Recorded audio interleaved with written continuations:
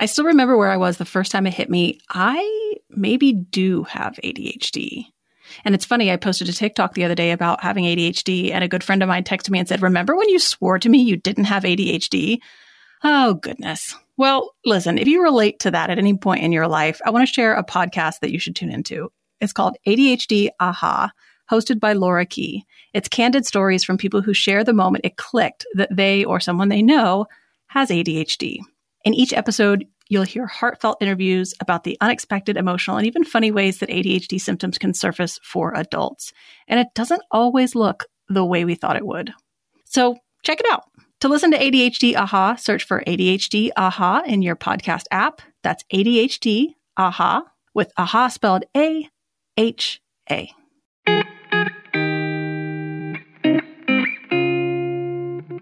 Hello, you sentient balls of stardust. Welcome to Struggle Care, the podcast where I talk about mental health and self-help and self-care and wellness in general, but in a way that doesn't make me want to vomit, because I sometimes don't like those concepts and when they get to the pop psychology level. So we like to dig into, I always say we, I don't know why I've decided it's the royal we. I like to dig into these topics from different angles. And I'm here today with Soo-Jin Lee and Linda Yoon, both clinicians, therapists, Asian Americans. And we're going to talk today about their book, Where I Belong, Healing Trauma and Embracing Asian American Identity. Y'all, thank you so much for being here. Thank you for having us. Thank you so much for having us. Tell me first how you guys met.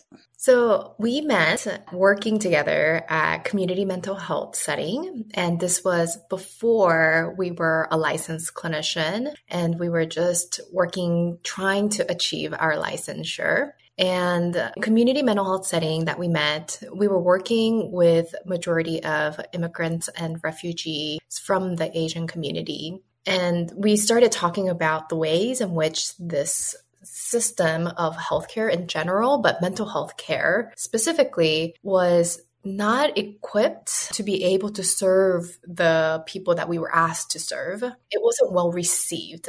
And what wasn't well received about it? The way that psychology is presented in general, where the mind and body is completely separated and we're just trying to talk about what are you feeling? What are you thinking? Was not a way that was very receivable for the clients that we were working with at the time. And then we also realized that the sense of community and that sense of belonging was really important for these refugees and immigrants that we were working with. And that portions were not being addressed through the individual therapy work that we were doing. And so it was really important. And we saw people come to light, like their mental and emotional well-being was coming to light when we would host community events, actually. And when we would share food, when we can naturally talk about what they're eating at home and what they're doing at home. How are they having conversations with their children or their grandchildren? The language barriers, right? And these are all mental health issues that can be brought up in a more natural way that is more receivable for them. However, in a traditional, very, very traditional sense, therapeutic work does not involve any of that. Eating even together with the client can be a little bit of a taboo subject, right? And so Linda and I were just having a lot of conversations around like, what are we not doing here? Right? Let me pass it on to Linda and see if she has anything to add. Yeah, I mean, traditional therapy models that was very Western and what we are taught in grad school, trying to do CBT on a client who's severely traumatized from the war, back home, and their children who had been affected by parents dissociating. It just wasn't working. Like we just couldn't talk out their way through healing, right? So and also big stigma around mental health care. So a lot of, especially immigrant clients, older immigrant clients, it took them so long to even get there, and they're coming with so much shame about their symptoms, what they have went through, even though it's not their fault. Like what happened to them was not their fault. And we just had to figure out, like, we just cannot make them talk. They don't want to talk.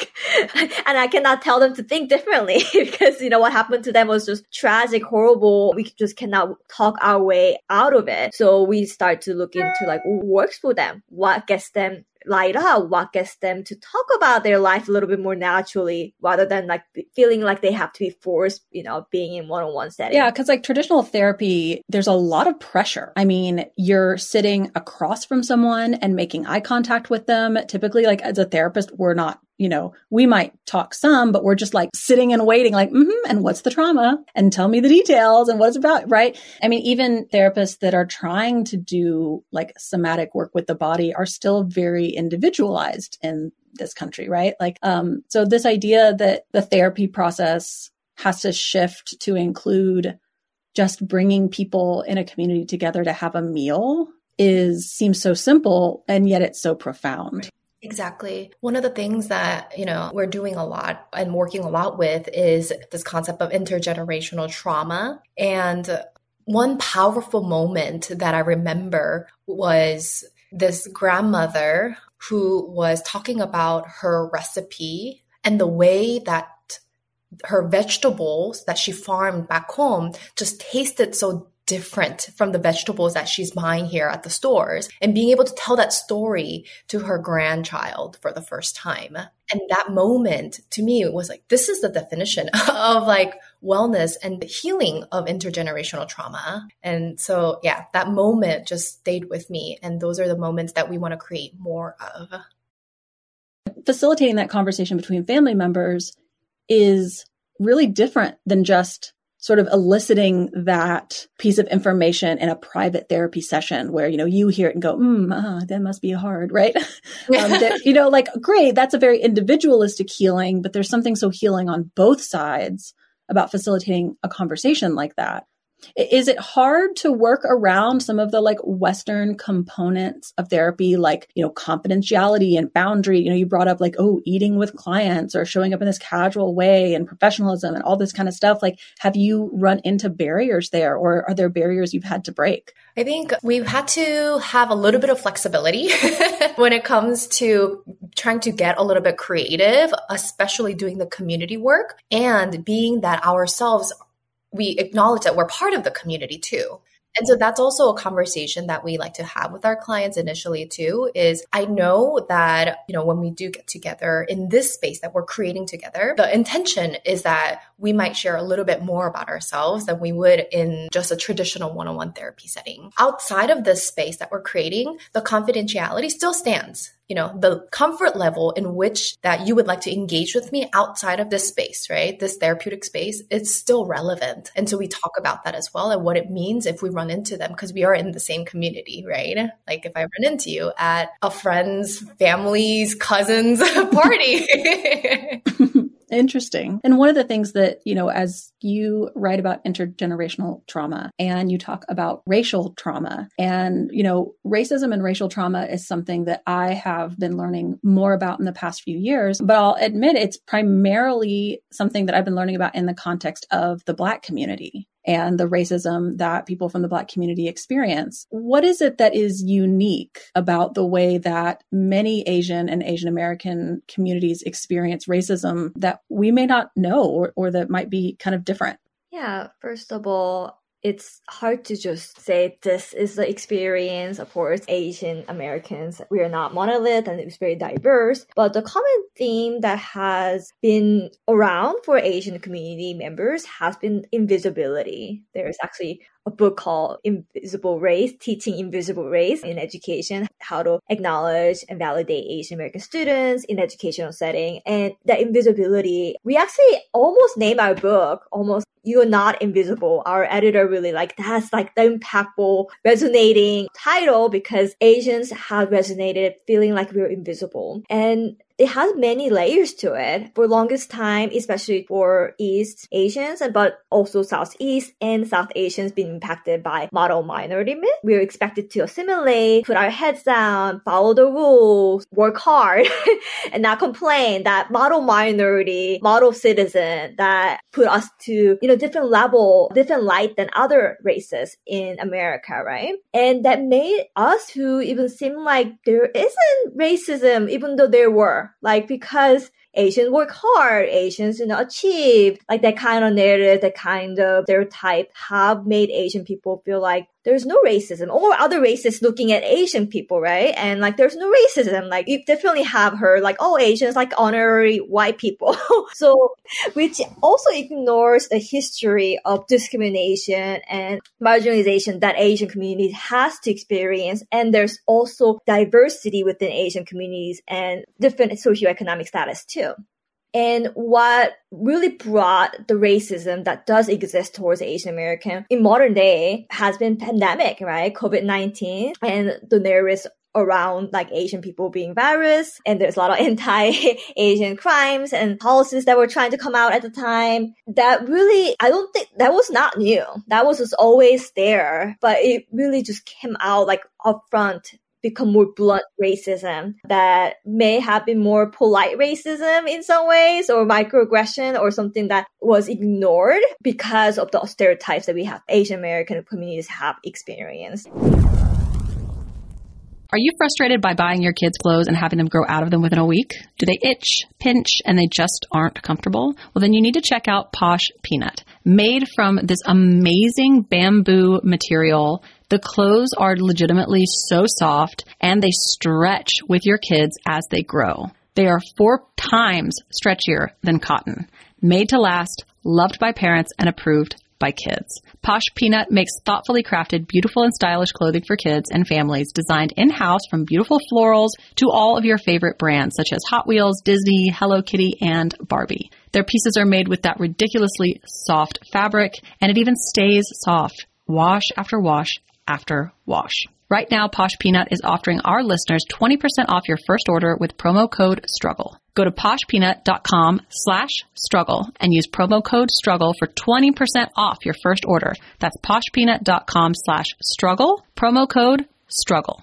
When Breath Becomes Air by Paul Kalanithi is the exquisitely observed memoir of an idealistic young neurosurgeon attempting to answer the question, what makes a life worth living, as he deals with his own terminal cancer diagnosis. It's a stunning reminder to live while we're alive, a must-read for anyone in medicine from a doctor-turned-patient. For healthcare workers, expand your view on patient care and the fragile beauty of our mortal lives through Kalanithi's unforgettable words. Some of the questions Kalanithi wrestles with in this book include what makes a life worth living in the face of death? What do you do when the future flattens out into a perpetual present? When the future no longer is a ladder towards your goals in life? What does it mean when you have a child to nurture a new life as another fades away? When Breath Becomes Air is a #1 New York Times bestseller, Pulitzer Prize finalist, and was named one of the best books of the year by the New York Times Book Review, People, NPR, The Washington Post, Slate, and more. When Breath Becomes Air is available wherever books are sold. Learn more at prh.com/breath. I've never met a free trial that I didn't like. The problem is that I often forget to get out of them before they start charging me. But I don't have that problem since I started using Rocket Money. Rocket Money is a personal finance app that finds and cancels your unwanted subscriptions, monitors your spending, and helps lower your bills so that you can grow your savings. I love how the dashboard shows me this month's spending compared to last month, and I can clearly see my spending habits. Plus, they'll help me create a custom budget and keep my spending on track. Rocket Money will even try to negotiate lower bills for you, up to 20%. All you have to do is submit a picture of your bill, and Rocket Money takes care of the rest. They'll even deal with customer service for you. Rocket Money has over 5 million users and has saved a total of $500 million in canceled subscriptions, saving members up to $740 a year when using all of the app's features. So stop wasting money on things you don't use. Cancel your unwanted subscriptions by going to rocketmoney.com/struggle. That's rocketmoney.com/struggle, rocketmoney.com/struggle. It's interesting to think about a prejudice and a racism that's always there, but that is just brought more visible by certain, events. Because I do think that for a lot of people, they might have that impression of, wow, the pandemic really brought on a lot of anti-Asian discrimination and racism. But as you talk about, for those of us in those communities, like we have always known that those attitudes were there. It sort of reminded me of, post 9/11 when there was a lot of Islamophobia. And it's not that event made people hateful and racist. It's that it's almost like it gave people permission to start being more loud and visible and unapologetic. But it's not like those attitudes weren't affecting the way they were treating people before. One of the things that you also discuss about some differences is like migration trauma and being a war refugee. Can you talk about you had this example that we talked about, I think it was Cambodia and people who were refugees and messages that were passed on from generation to generation and how unique of an experience that can be. Yeah, of course, every cultural group under the umbrella of Asian and Asian American is so diverse. And this one example that came up for us because we were, like I said, Linda and I worked a lot with immigrants and refugees at the time. And one of the primarily huge group of people that we were working with at the time was from Cambodia. And we noticed that they were first generation refugees that have come from Cambodia and have experienced firsthand experience of the Khmer Rouge. Some of them are very young, like children at the time that they were experiencing what was going on historically. And they talk about all that they've been taken away from, their family, their identity even, right? And how their parents had to be in hiding, especially if they were educated because they had to assimilate and to be farmers. But the huge part of hiding their identity was part of the survival. And to hide who they are associated with, even as family members, that was part of their survival during that time of war. And so that carried on with them as refugees, that to them, it felt really important that they continue to hide who they are and then to be put into a place of practice in a therapeutic sense where they're constantly prone to be asked to talk about themselves. That was a huge barrier in the mental health wellness journey that we were trying to guide them through. Yeah. And it's interesting how, I could also see that if those were your parents, even though maybe you didn't firsthand experience, wartime and having to hide your identity, but if your parents did, and that sort of value becomes ingrained in the way they live, that comes also through in the way that you are raised. And so just some people have values like this. They maybe don't even know where they came from, but that are barriers to the way that we're trying to deliver like mental health services in our country. Yeah, for sure. One of the things that we are currently working a lot with are children of immigrants, and the identity portion of who am I is a question that comes up a lot. I mean, I know who I am, like I know who my parents are, I know where I was born. A lot of them also have been born in the States. But this identity portion of, well, I know who I think I am. However, historically, there's a lot of missing gaps of my family history and the way that my parents are acting or behaving or have beliefs around certain things. And I really can't relate or understand where that is coming from. And that creates a lot of uncertainty and conflicts within the family dynamics. And so trying to understand that is part of the therapeutic work for a lot of children of immigrants. I want to add, Susan has a very personal story that really illustrates, like what a lot of our clients also go through. Do you like to share that? Yeah.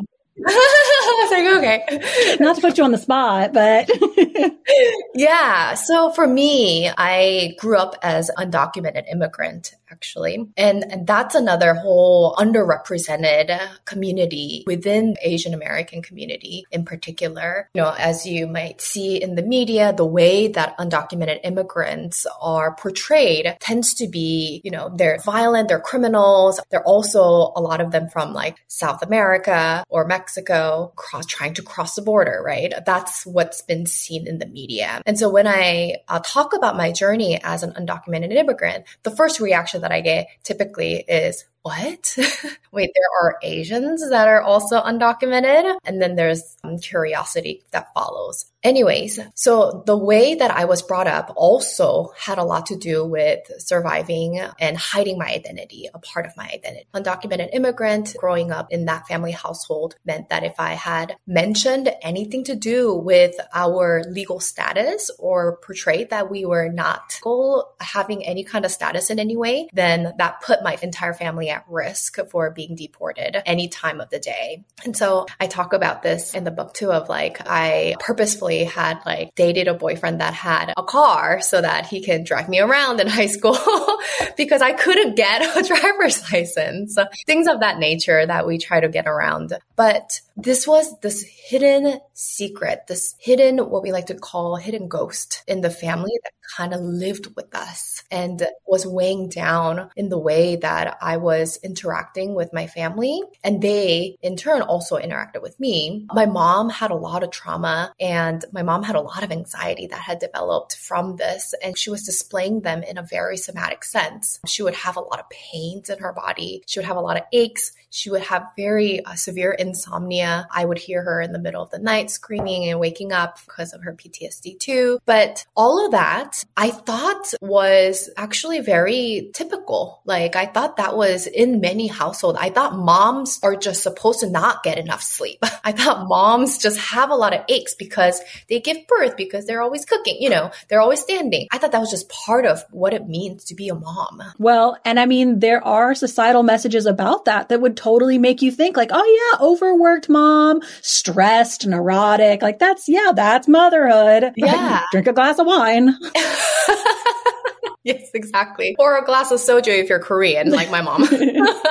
So as a teenager, I actually also started developing insomnia, and I also started developing some pains and aches, and I started hiding a lot of my emotions when I was in social settings. And I thought that was just everyone too. And I didn't know that that was what now I can say it's an intergenerational trauma. What's so interesting as I listen to your story is reflecting back on things that we've already talked about how the Western approach to therapy is not an appropriate fit, but also just our Western conceptualization of disorder and disease. I mean, right down to, the DSM definition of PTSD. You have to have firsthand experience with death, dismemberment, or some near-death experience, or you had to have seen it in, maybe you're a firefighter at the Twin Towers. Like there's this qualifying about like, even if you have all the symptoms of PTSD, if you didn't experience this very narrowly defined like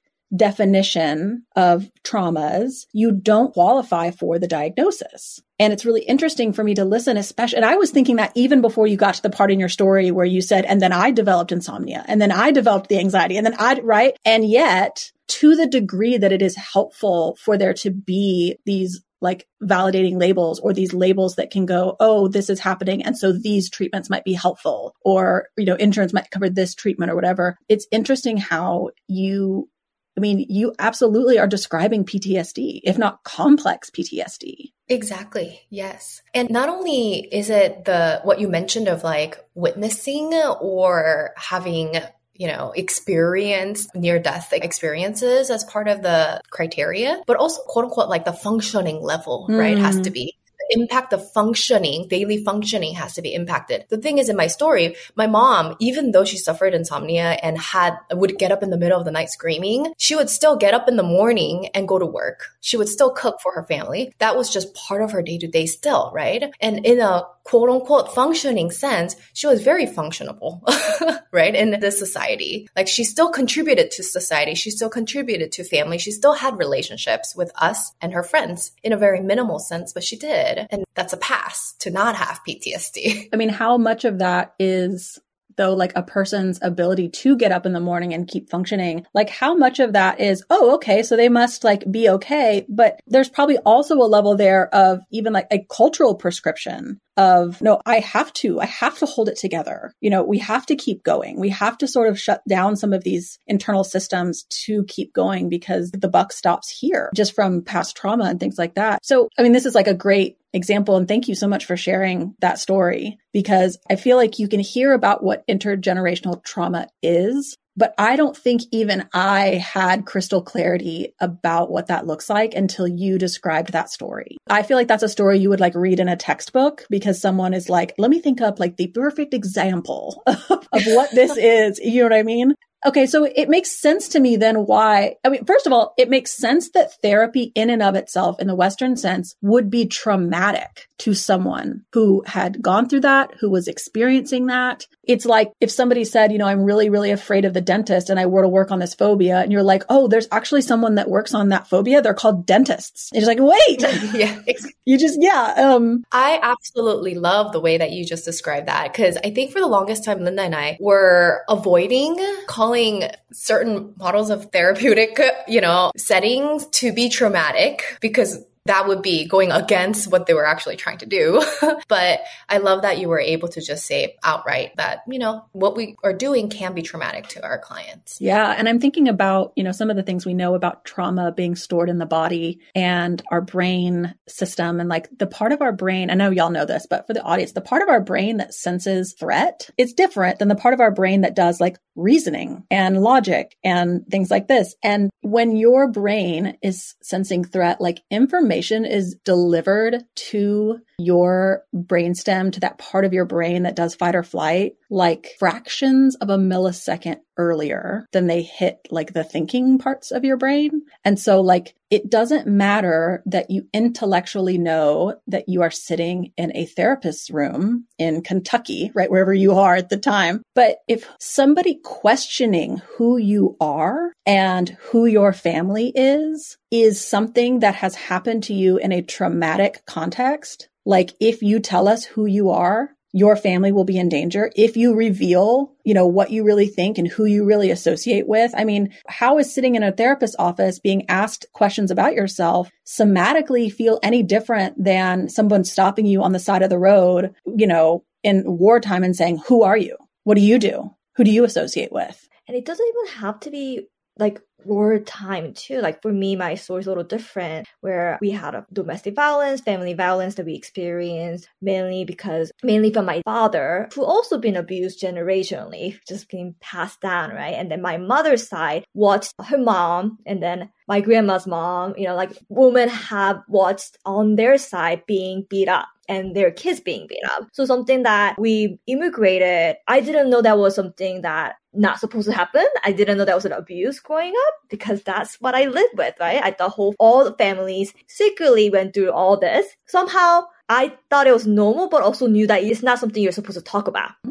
right? Like this is going on, and I think this is normal because that's my experience and that's all I know. But we also know, like just like Susie mentioned earlier, it's like a ghost. We just don't talk about it. It happens. We don't talk about it. We pretend it didn't happen, and we will just never talk about it to other people, because somehow I still know that I cannot talk about it, and it's a shameful thing. And that's like a part of identity in some way, part of my experience that I knew I was not allowed to share, especially after we immigrated to America. There was really, unfortunately, my dad have used our immigration status as like, hey, I think that was the first time we actually talked about it, actually, that some kind of acknowledgement that there's abuse going on, that he knows that what he's doing, that if we talk about him acting that way, that we could be deported. We will never have life in America that like we actually were loving and then really getting adjusted to. And then that we will never have future in Korea, because at the time, still is very competitive and we were struggling in Korea. So in that way, it's just kind of like passing down on, and then I have to hide. And people ask me like, oh, what's going on? What is that bruise? I have to kind of hide that and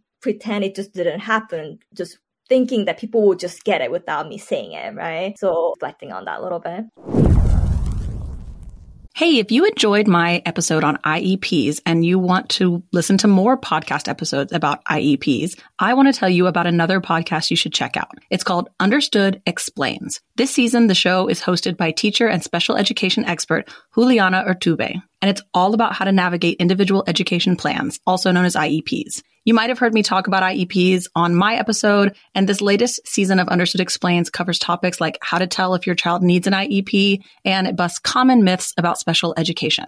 I checked out these episodes, and I think that they are a great place for you to go after listening to mine. They go into a little more detail and answer a little more in depth about what an IEP is and whether your child needs one. So listen to Understood Explains by searching for Understood Explains in your podcast app. That's Understood Explains. A few weeks ago, my husband's beloved grandfather died, and it's been a really sad time for our whole family. But one of the moments of light in this whole process was shortly after he passed away. I got an email from my mother-in-law, and she had sent all of us a link to his Storyworth book. I don't know if you're familiar with Storyworth, but I have a new appreciation for them now that we have a Storyworth book on my husband's grandfather. Here's how it works. Each week, Storyworth emails your loved one a thought-provoking question that you get to help pick. Storyworth makes the writing process a breeze. All your loved one needs to do is respond to that email with a story, long or short, it doesn't matter. And then you get emailed a copy of their response as they're submitted in the course of a year. You'll get to enjoy the retelling of their stories that you already know or be surprised by stories you've never heard before. And after that year of fun, Storyworth compiles your loved one's stories and photos into a beautiful keepsake hardcover book that you'll be able to share and revisit for generations to come. You can even keep a copy of the book for yourself. I am so grateful to my mother-in-law for doing this with her dad. We love it. Families love Storyworth. That's why it has more than 25,000 five-star reviews on Trustpilot, with millions of stories preserved since they were founded over 10 years ago. So Mother's Day is coming up, and I want to give all the moms in your life a unique, heartfelt gift that you will cherish for years. Right now, save 10% on your first purchase when you go to storyworth.com/struggle. That's storyworth.com/struggle to save $10 on your first purchase, whether it's Mother's Day, Father's Day, or just because you know that sometimes time is short and you want to capture those memories. Gosh, and when I listen to that story, so one of the things I think I share with you guys is like, I'm right in the middle of writing this book about relationships. And part of what the book is talking about is this struggle that we sometimes have balancing information that we know about trauma and mental health and wanting to be, understanding with the reality that when you have harm happening, it's not as simple as that person is good or bad sometimes. It's not as simple as people who do harmful things are just morally wrong.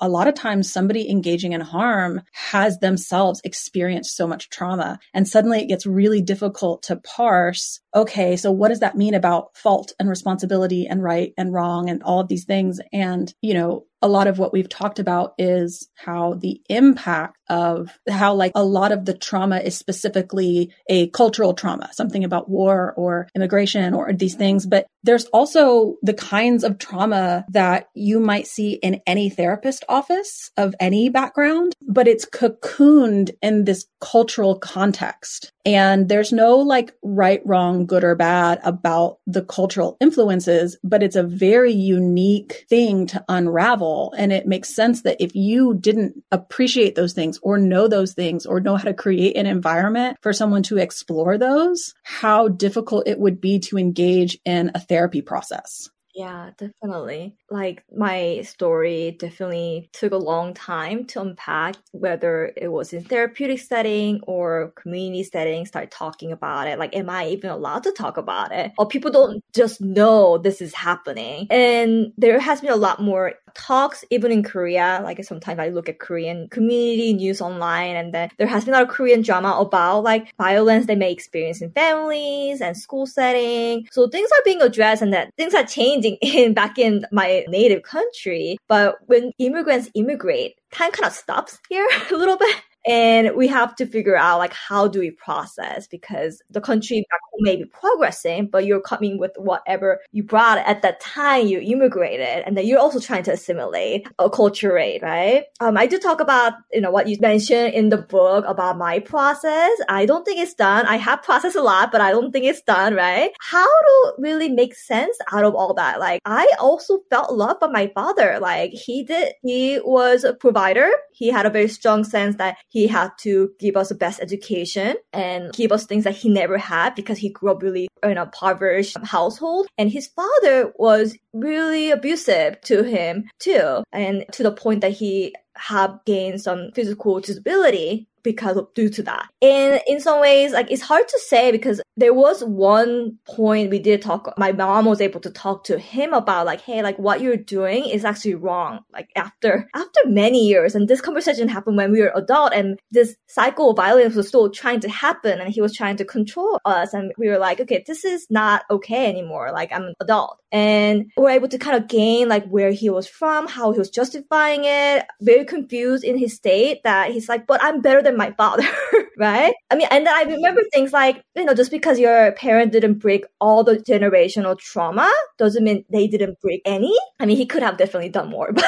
like, and abuse is never okay, right? But like in some way he was trying, right? And he has no help. Therapy was stigmatized, mental health stigmatized. He buried all his emotions, all his pain, talked to nobody, and just anger management has been a big issue because he didn't know how to process, right? And it just generationally that kind of passed down on. So yeah, there's a lot to unpack because I know abuse was not okay and that was not act of love, but I also have a really great memory where I know he cared for me and he's the one, if something happens, he will come and then, help me, right? It's like really trying to figure out like, what is it? And it can be very confusing, but we know that things can coexist even though it's very hard. Yeah, holding those two, they seem like they're opposing, right? But like holding those two truths of maybe they did break a lot of generational sort of traumas. And also maybe they didn't break enough, right? And the impact that had isn't okay or justified. And,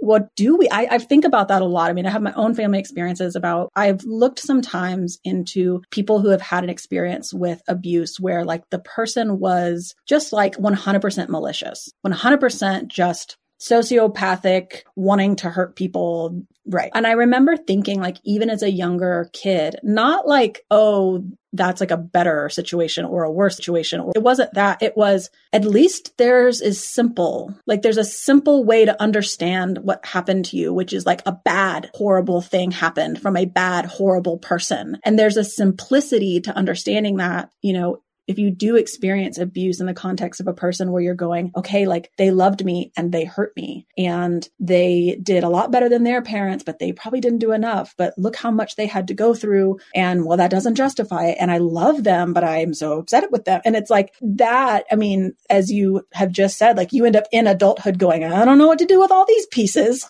So let me ask you guys some more about the book. You talk about this process of moving from like an individual perspective to a community perspective. So what kind of things do you talk about in the book with that?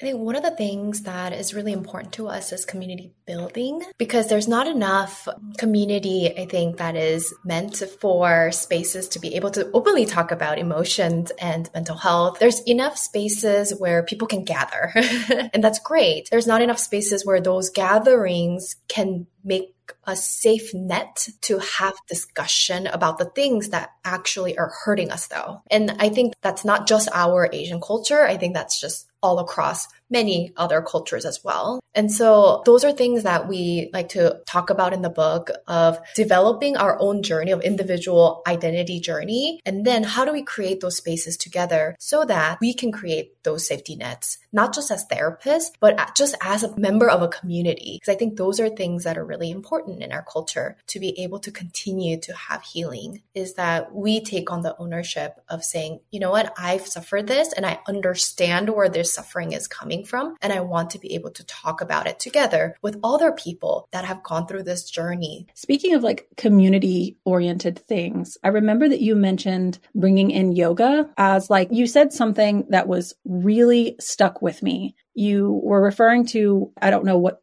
group of people you were working with at that moment, but you said what they lost was very somatic. Can you talk about that? Because that to me was such a powerful sentence, especially in the context of thinking about, oh, we'll just put somebody in an office and let them talk about it. There is a lot of, I've been thinking a lot about this. I've been reflecting a lot about somatic and movement in our bodies recently. And the way in which what Linda had mentioned about, particularly with immigrants and refugees, once that migration happens, they tend to be stuck in that period of time or that space, like that mindset. And we know that as therapists and psychologists that that's coming from the space of trauma, right? You get stuck in that space. You're reliving that time and space over and over again.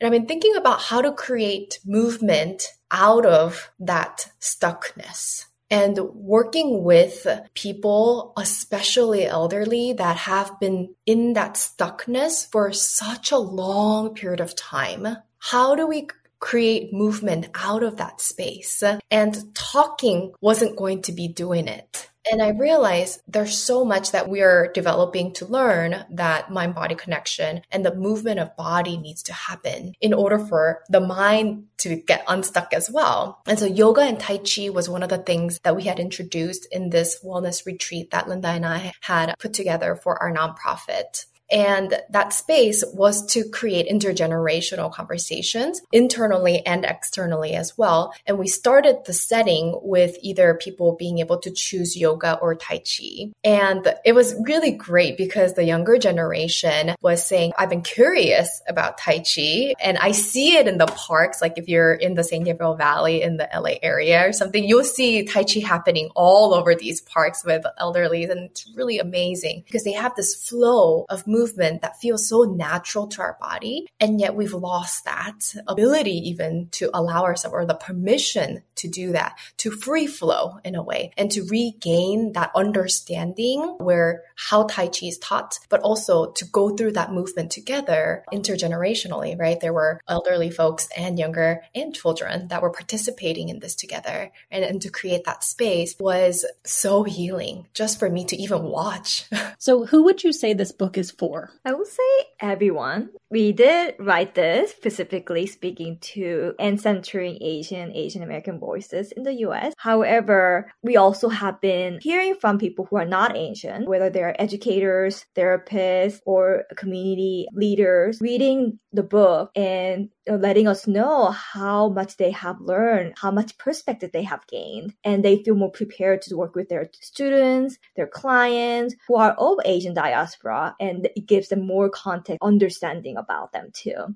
So that's why I would like to say everyone can benefit from reading the book. I love the way that you've done that, where you've said this book is going to give some frameworks to help the individual, like work through and move through these frameworks and concepts. And it will inform, like you said, therapists and leaders and anyone who wants to be better in their jobs. Like there's a lot of comprising factors in the book, and we made sure that there's something for everyone.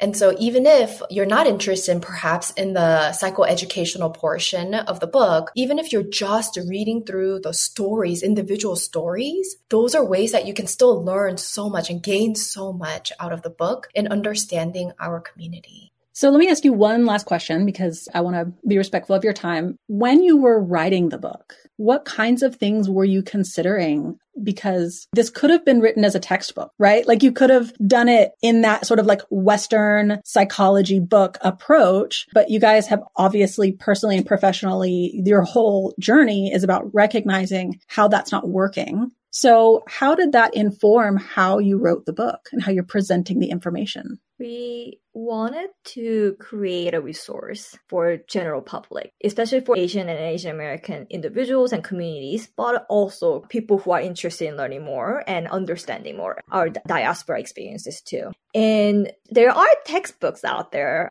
And we didn't want to be a textbook. We wanted to make it accessible. What we were looking for was that we couldn't find ourselves, right? Like something general public trauma book for Asian American experiences. There wasn't any. And it's actually the first book that is written for that. And to do that, we couldn't make this into textbook. And Sujin and I, we're just not a textbook people either. I'm sorry to all the textbook writers out there. Our highest respect for y'all, but like for us. Yeah, love ya, couldn't be me. Yeah. And also we want to make this as an experience as if you're going through one of our community groups. That being in the community, healing with the community, reading other people's stories, being shared, and also sharing your story. There are journal prompts, reflective questions, mindfulness exercises you can gain And we wanted it to be like, you are in our community group, that we have received so many feedback about like how valuable that experience was. And we wanted to make that accessible in a book format. The vulnerability of being able to go through the journey of healing means that I have to be able to be willing to open up to myself first about what that trauma looks like, my parents' trauma looks like, what my grandparents' trauma looks like. And to do that, we witnessed that people are able to get to that place if other people's stories are being reflected of their own.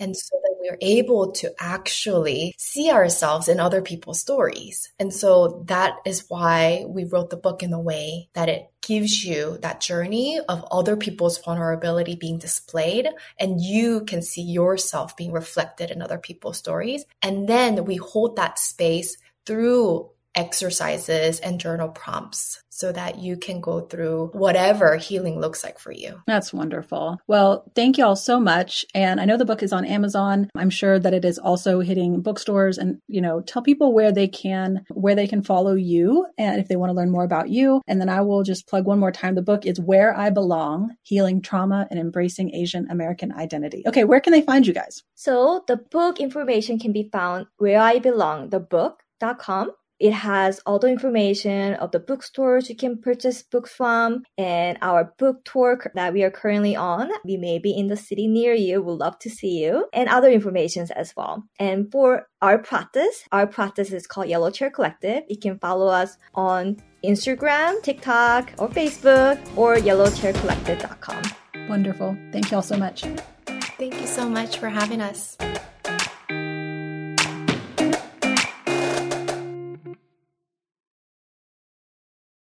Hey there, I'm Debbie Reber, the founder of Tilt Parenting and the author of the book Differently Wired.